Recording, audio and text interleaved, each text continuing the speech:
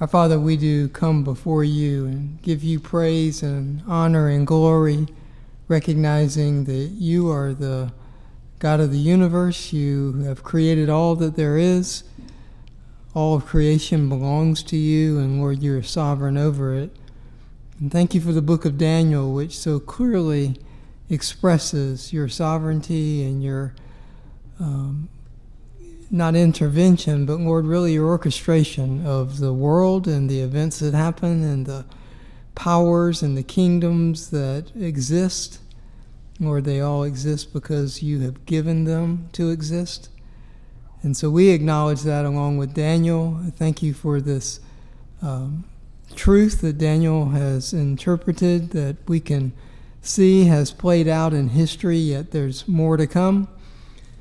And Lord, we're so privileged to stand on this side of what Daniel interpreted and to understand it, to be able to use it to apply to our thinking and the way that we think about the world and all that you are doing in it. So Lord, we give you praise and thanksgiving for the church and our time together, our ability to come together and to worship you.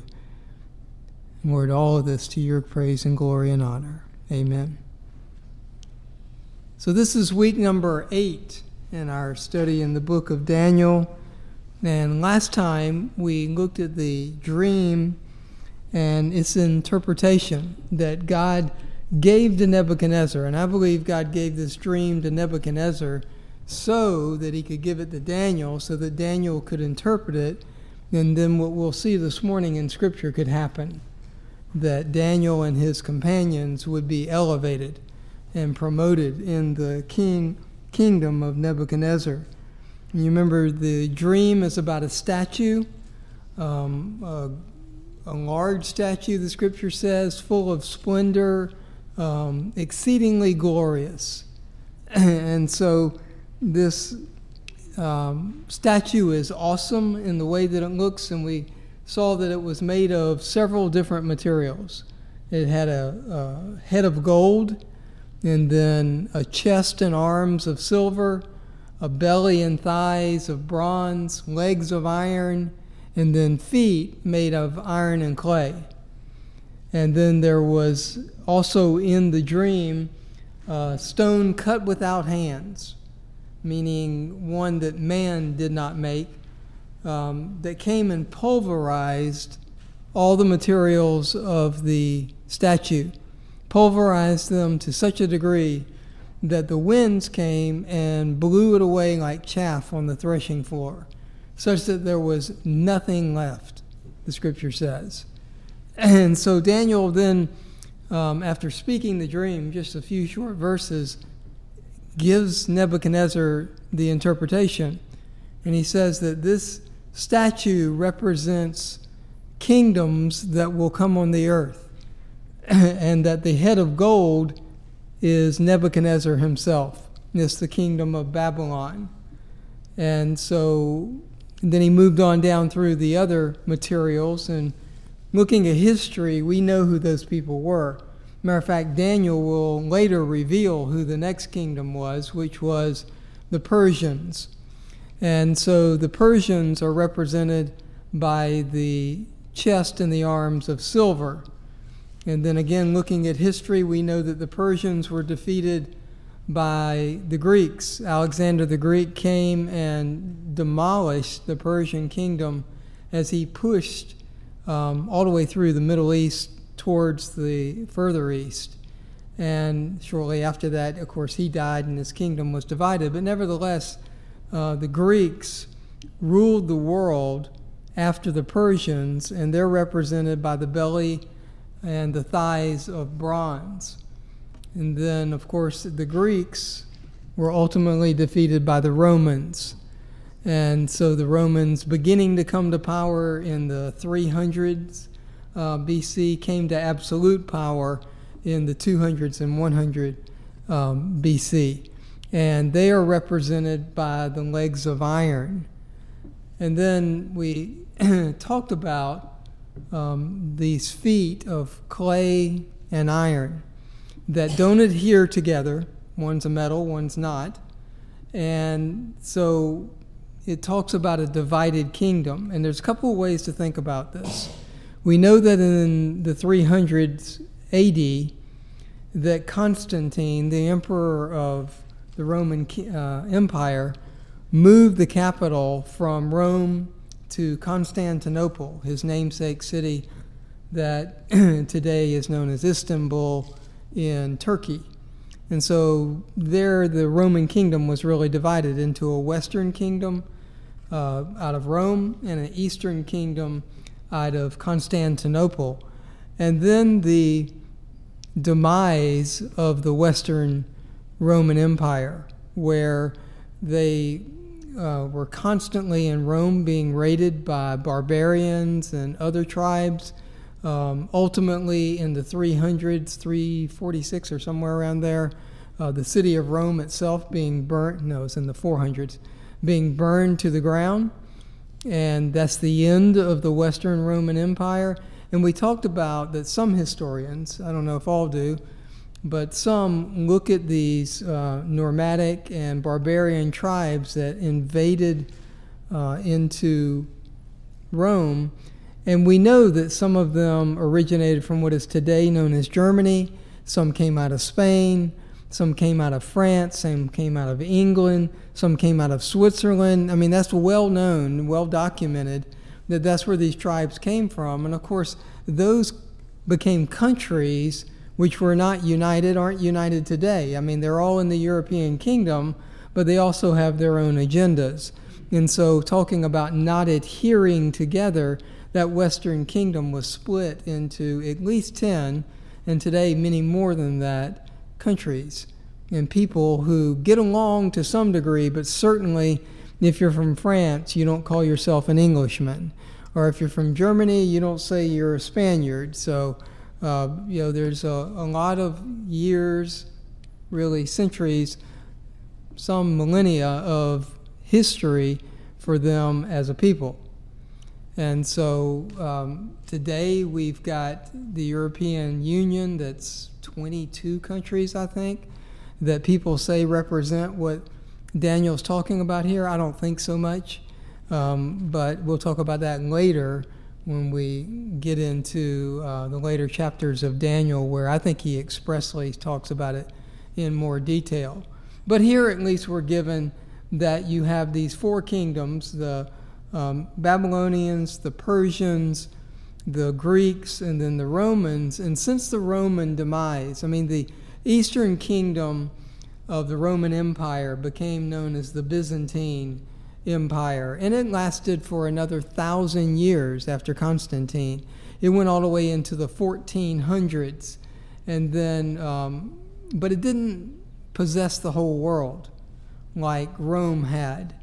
It didn't dominate the world. You still had all these countries developing in Europe. You still had people groups down in Babylon and those areas that the Byzantine Empire did not control completely. Certainly the Far East it didn't control.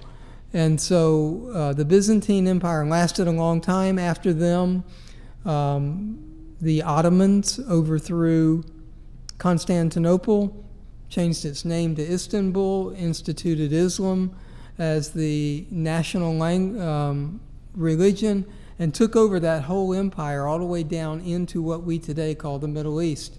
And the Ottoman Empire lasted until World War I. So it lasted for 600 years or so until World War I ended. And at the agreements after World War I in 1922, all those countries that we know today of Iraq and Iran and Saudi Arabia and Kuwait and all of those became countries. They did not exist until after World War I, and the Pacts of Agreement created all these countries. And of course, in 1947, Israel was declared a state after World War II was ended. And as a result of World War II, Israel became a state, and so did some of the other countries in northern Africa today. And so this history, what we see today, is only 100 years old or so. It's not like these countries that we see so much in the news today have existed for a long time. They haven't. They've only existed for less than the United States has existed. So we need to be informed and have that in our mind as we look at this, what Daniel's talking about. No one after the Roman Empire has dominated the world in the way that the Babylonians, the Persians, the Greeks, and the Romans did during their heyday of their empires. Nobody has controlled the world, and that's why there's nobody else listed here. And I don't think until the kingdom of God is established will there be another world power that controls everything. We certainly see the Antichrist come on the scene in the last 3.5 years of the tribulation, but the Antichrist is against everybody. I mean, he's the one who destroys Babylon ultimately and sets up his kingdom in Jerusalem, or between the mountain and the sea, so the scripture says, which we would take as Jerusalem. But he's against everybody. He's not like he's a world-dominating power. He certainly is given some powers by some kings, but he fights everybody. And we'll see that when we get over into the later chapters. And you really see that in colors in Revelation, that there's worldwide war and he's against everybody. Anybody who would try and rise up against him. So no world power will dominate the world as did these four kingdoms, I believe. And I think history has shown that now for, I guess you would think the Romans in the 400s and 500s would have demised in their influence. Certainly the Byzantine Empire was there and spread its mythology and its religion of Christianity and all of that to other countries, but not dominating them like we see in the day of Jesus Christ, where they have military rule. So this is a statue that Daniel sees, and the only one left standing at the end of the vision that Nebuchadnezzar has is the stone cut without hands. And Daniel expressly says that's the kingdom of the God of heaven. That is an eternal kingdom, and there will be no kingdoms after it. Meaning it's the last one and it lasts forever. And so Daniel has interpreted this dream. He's given the dream and then interpreted it, and Nebuchadnezzar hasn't said a word. He's just sat there in awe as Daniel first told him what he dreamed, and only Nebuchadnezzar knew that was accurate, right? And then told him what it meant. And lets it go to his head that he's the head of gold. Because in the next chapter is where he builds that huge image of gold, probably influenced by Daniel's interpretation of the dream.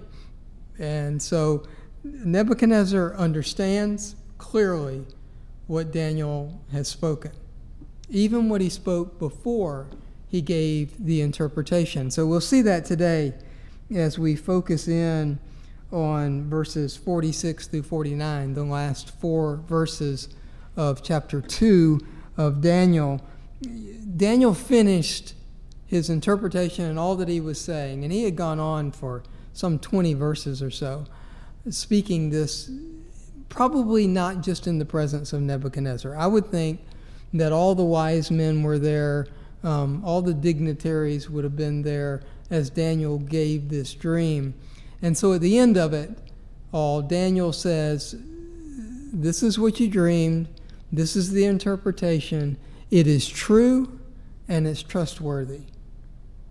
And you would have men today saying it wasn't true and it's not trustworthy. And so those guys we ignore, because this was a dream and interpretation given to Daniel by God, and that's why Daniel knows it's true, and it will happen exactly as he has spoken it would happen. And we can look at history and know that it did indeed happen just as Daniel prophesied it was. So if you agree with the Persians and the Greeks and the Romans and Babylon being those 4 kingdoms, but you don't agree on the stone cut without hands, that makes no sense to me. But that's where many interpreters are today. They don't believe in this final kingdom. So I don't understand that. I don't know why they think that way, but it's not the way that we're going to talk about it. We're going to take the dream and interpretation to be true and trustworthy, just as Daniel said it was. So beginning in verse 46 this morning, and going through verse 49, the end of the chapter, there the scripture reads, "Then King Nebuchadnezzar fell on his face and did homage to Daniel and gave orders to present to him an offering and fragrant incense. The king answered Daniel and said, 'Surely your God is a God of gods and a Lord of kings and a revealer of mysteries, since you have been able to reveal this mystery.' Then the king promoted Daniel and gave him many gifts, and he made him ruler over the whole province of Babylon and chief prefect over all the wise men of Babylon. And Daniel made request of the king, and he appointed Shadrach, Meshach, and Abednego over the administration of the province of Babylon while Daniel was in the king's court." So here we have Nebuchadnezzar's response to what Daniel had interpreted for him. And it's very clear that King Nebuchadnezzar had listened to everything Daniel said very clearly and very understandingly, because he says some things here that are a little overwhelming if you think about it. I mean, here you have the king of the greatest kingdom on earth, and in the interpretation, the greatest kingdom that ever existed, because the others are not as exceedingly great as the head of gold. And yet he falls on his face before Daniel. Can you imagine all the wise men and what they're looking at? The king who could have them all killed simply by saying, "Let's kill all the wise men," and they all fled from him, is now falling on his face before Daniel. I mean, that's what it says, right? Then King Nebuchadnezzar fell on his face. So he's on his hands and knees before Daniel. They've got to be going, what is this? I mean, this is the ruler of the world on his hands and knees before this young Jewish guy. I mean, Daniel maybe in his early 20s. He could be younger than that. And here is the king of the world falling on his face before him. They've got to be just going, this is crazy. Now, not only was it unexpected, can you imagine if you're one of those wise men, then later going to speak a word against Daniel? No chance. No chance. Here's the king doing homage to this guy, and you're going to say something to him? The king's going to have you put out if you're going to do that. So here's Daniel, recognized in front of the whole Babylonian kingdom as the guy, because the king is even giving him homage. And then Nebuchadnezzar, true to his word, gives him gifts and incense. Now, the incense I don't quite understand. Maybe if you burn incense in someone's presence, it signifies something. It's lost on me. I know that in the temple of God, there was incense that was burnt continually before him to honor him. So maybe it's some type of honor or signification. I'm not exactly sure. But anyway, Daniel is given all these gifts by King Nebuchadnezzar. So at this point, Daniel becomes exceedingly rich. Because if Nebuchadnezzar is going to give you gifts, he's going to give you gifts. It's not going to be just a little bit. And so, especially if he's going to fall on his face before you. So here Daniel becomes a rich man. And he stays that way all through the Babylonian kingdom, into the Persian kingdom. He's still a rich guy. I mean, at the end of the Babylonian kingdom, they put on him a purple robe and rings on his fingers because he's able to read the writing on the wall. which nobody else could read. So they continue later to give him honor. And the Persians recognize that when they come in, and they give him honor. And so Daniel, well off at this point, very rich, certainly recognized by the whole kingdom. And then Nebuchadnezzar here, in the next couple of verses, says some things that are very significant, that there is no doubt that he understood what Daniel had told him. You notice that he says, well, look back in verse 27 and 28, that, well, let me say a couple of things before that. You see in verse 47, the king answered Daniel and said, now this is the king, the idolatrous king, speaking to Daniel, and he says, surely your God is a God of gods and a Lord of kings and a revealer of mysteries, since you have been able to reveal this mystery. Now, Nebuchadnezzar parrots back to Daniel what Daniel had told him. And notice he says that he is a God of gods. Nebuchadnezzar did not give up his idolatry at this point. He simply recognized that there is a God I didn't know about who is more able to reveal mysteries than any other of the gods that we worship. So he's the God of gods. So Nebuchadnezzar at this point is still full of idolatry. But he does recognize that the God of Daniel is significant and special. He even says he's a Lord of kings.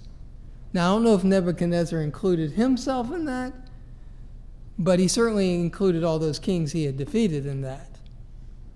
So we don't know exactly what's in Nebuchadnezzar's mind, but it's different than it would have been before Daniel had begun speaking. That he recognizes what Daniel has said. And notice he recognizes that the revelation of the mystery came from this God, not from Daniel. So he listened to what Daniel had told him, because as we now look back earlier, you'll see that Daniel had told him these things back in verse 27 and 28. Look at what it says there. Daniel answered before the king and said, as for the mystery about which the king has inquired, neither wise men, conjurers, magicians, nor diviners are able to declare it to the king. Now, the last time someone told the king that, he became enraged and ordered them all to be killed and their houses to be made rubbish. But Daniel says the exact same thing that they said. But the king continues to listen, because Daniel continues in verse 28. However, there is a God in heaven who reveals mysteries, and he has made known to King Nebuchadnezzar what will take place in the latter days. This was in your dream and in your visions in your mind while on your bed. So Daniel knows and recognizes that this isn't his dream, this isn't his interpretation, this is something God gave to King Nebuchadnezzar, and Daniel is simply the interpreter for the king. And so Daniel tells the king this, and the king understands it, because in his response, he says that the God of gods has revealed this mystery, not that Daniel has. So he was listening when Daniel said this, and he got it, and he got it right. And so he begins to move a little bit. Later we'll see him move more, as Daniel is faithful to tell him what had actually happened. And you know that Daniel, in verse 29, tells him again, a second time, as for you, O king, while you were on your bed, your thoughts turned to what would take place in the future, and he who reveals mysteries has made known to you what will take place. So, not Daniel, but he who reveals mysteries, which would be the God of gods that Nebuchadnezzar recognizes. So Nebuchadnezzar recognizes this is not from Daniel.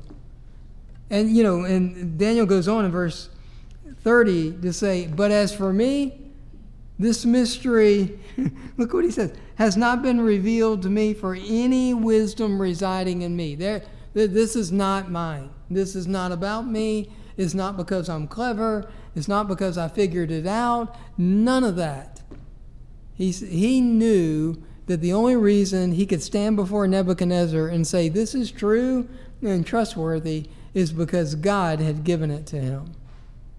And you remember before this, Daniel had thanked God in his prayer for doing just exactly what he and his 3 friends had asked God to do. Daniel, there in humility, including his friends, in not only asking, but God had revealed to us this mystery, including his friends. Daniel always, and everywhere we see him, humble in the way he thinks about himself. Even later in chapter 9, where God sends an angel literally into Daniel's presence for the rest of the book, at Daniel's request, he still remains humble. And so it's a little astonishing that this young man who God had favored and blessed, and Nebuchadnezzar recognized it, remains the most humble guy that we see in the book.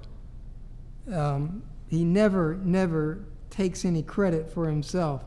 Now, you'll notice that there's a couple of things that Daniel told Nebuchadnezzar that came straight out of Daniel's prayer to God. And I think this is significant, so I want to look at it for just a second. Look at verse 21. This is Daniel's prayer to God in thanksgiving for God giving him this interpretation. So in 21, Daniel, speaking of God, said, "It is he who changes the times and the epochs. He removes kings and establishes kings. He gives wisdom to wise men and knowledge to men of understanding."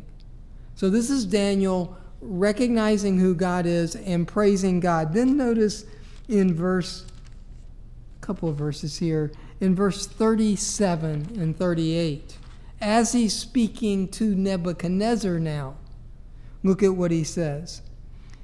"You, O king, are the king of kings, to whom God of heaven has given the kingdom, the power, the strength, and the glory. And wherever the sons of the men dwell, or the beasts of the field, or the birds of the sky, he has given them into your hand." And look at this. "And caused you to rule over them all."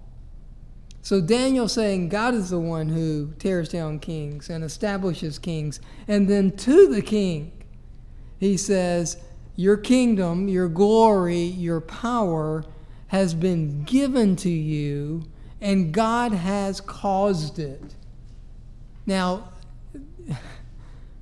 that's faithfulness and trust on Daniel's part, because he's standing before the guy who could have him annihilated. And he says, this kingdom that you think is so great, it was given to you by God of heaven. But Nebuchadnezzar recognizes that and understands that and doesn't push against it at all. So this is God using a young Jewish boy who is going to be dedicated to him at all costs, testifying to Nebuchadnezzar and the whole world in front of him that this kingdom exists because God caused it to exist. So Daniel stays true to what he knows and believes. And then notice in verse 22 of his prayer that he says, "It is he," speaking of God, "who reveals the profound in the hidden things. He knows what is in the darkness, and light dwells with him." And then before Nebuchadnezzar, over in verse 28 and 29, notice what Daniel says. However, there is a God in heaven who reveals mysteries. So Daniel testifies before Nebuchadnezzar the same thing that he prayed in praise of God. Then look at the end of verse 29, where it says, where Daniel speaking says, he who reveals mysteries has made known to you what will take place. So here's Daniel testifying in front of the king of the greatest empire on the planet, saying the same thing that he had prayed and praised to God. Now, only God could orchestrate such an audience where his most faithful servant at that time is now broadcasting to all these heathen, idolatrous people the truth of who God is. Only God could create that stage. And he's done it so that Daniel could say these things and reveal. There's no way that Nebuchadnezzar could say, I just didn't know, when Daniel had spoken this truth to him and revealed the God of gods to him. And Nebuchadnezzar at least recognizes the God of gods, and that he doesn't say that he's given me my power and my glory and all of that, so he doesn't go that far, but he recognizes he gave me this mystery and the interpretation of it. He clearly recognizes that. So he doesn't take it all, but he takes part of it. But Daniel has spoken it all. I mean, how many of you would stand before the President of the United States and speak to him the praises that you had spoken to God in only God's presence? Probably not. Probably not. Probably would not be that bold. But Daniel is, because God's given him this opportunity. And he recognizes, he's so humble, he recognizes this isn't about me. This dream wasn't even given to me. It was given to Nebuchadnezzar because God wanted him to know. He says that God has revealed to you what will happen in the latter days. That's Daniel's words to Nebuchadnezzar. It's astonishing that Daniel maintains this perspective when God has so elevated him. Now look at what this goes on, and because Daniel is so trusting in God, Nebuchadnezzar then, as God's instrument, pours blessings into Daniel's life, I believe. Because look at what it says. This is ridiculous. This is absolutely ridiculous when you think about it.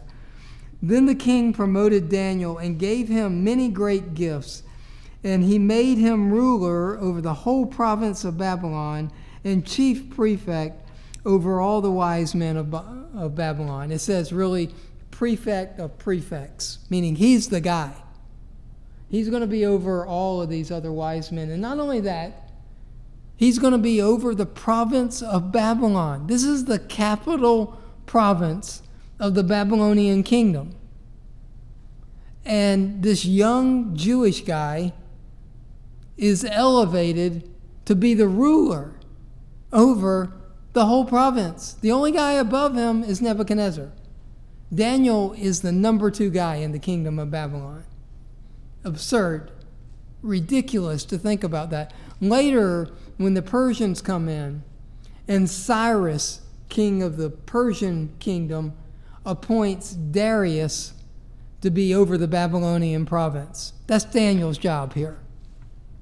He's equivalent to King Darius later in the book. That's the job that he's got. He's in the king's court, and he rules over the province of Babylon. That is an absurd thought. Here's this guy who 3.5 years ago was in Jerusalem, that has been drugged to Babylon, trained in the Chaldean language and arts, and now promoted to be the number 2 guy in all the Babylonian kingdom. How's that for 3.5 years? I mean, that is crazy to think of what Nebuchadnezzar has done here. And this is why I believe later when Nebuchadnezzar goes insane for 7 periods of time, that Daniel's the guy who runs the kingdom. Because Daniel's the one who interprets the dream and says, you may think Nebuchadnezzar's gone, but in 7 years, he's coming back. And he does. And during that time, Daniel administers the kingdom of Babylon. And who's going to oppose him after this? Nobody. Nobody. He's ruler of the province of Babylon. I mean, it's a crazy thing to think. And then Daniel, as he always does, not thinking about himself, not letting it go to his head, remembers his faithful friends. Because he wouldn't have had this, he believes, he would not have this interpretation if those 3 friends had not joined him in asking God to give it to him. That's his perspective. And God didn't give it to me. He gave it to us.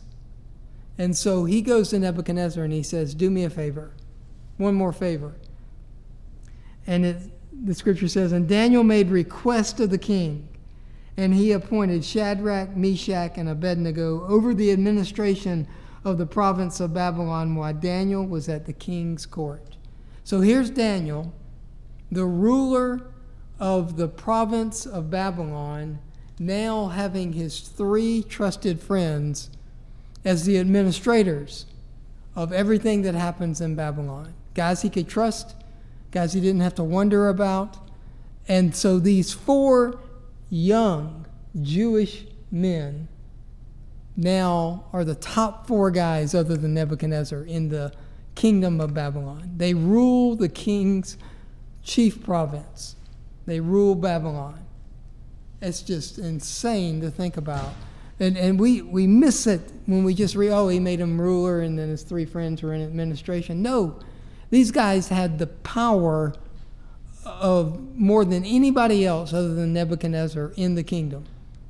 They could have anything done they wanted to. And so these guys are not only elevated, they're wealthy, they're rich, they're privileged, they're in a prominent position. So now, when you come to chapter 3, and these 3 guys are thrown into the fiery furnace, you realize the impact on the kingdom of Babylon and what Nebuchadnezzar's doing. These are the guys who rule the province. So they're not just 3 guys who refuse to honor the image and remain standing. No, these are the rulers of Babylon that Nebuchadnezzar put in place. These are the guys underneath Daniel who administer his kingdom. So it becomes more significant as we get to the next chapter. So God has done what only God can do in 2 chapters. He has so elevated Daniel and promoted his friends that it's just ridiculous to think about. I mean, he has his chief bodyguard, Arioch, right? Who protects the king, now is subservient to Daniel.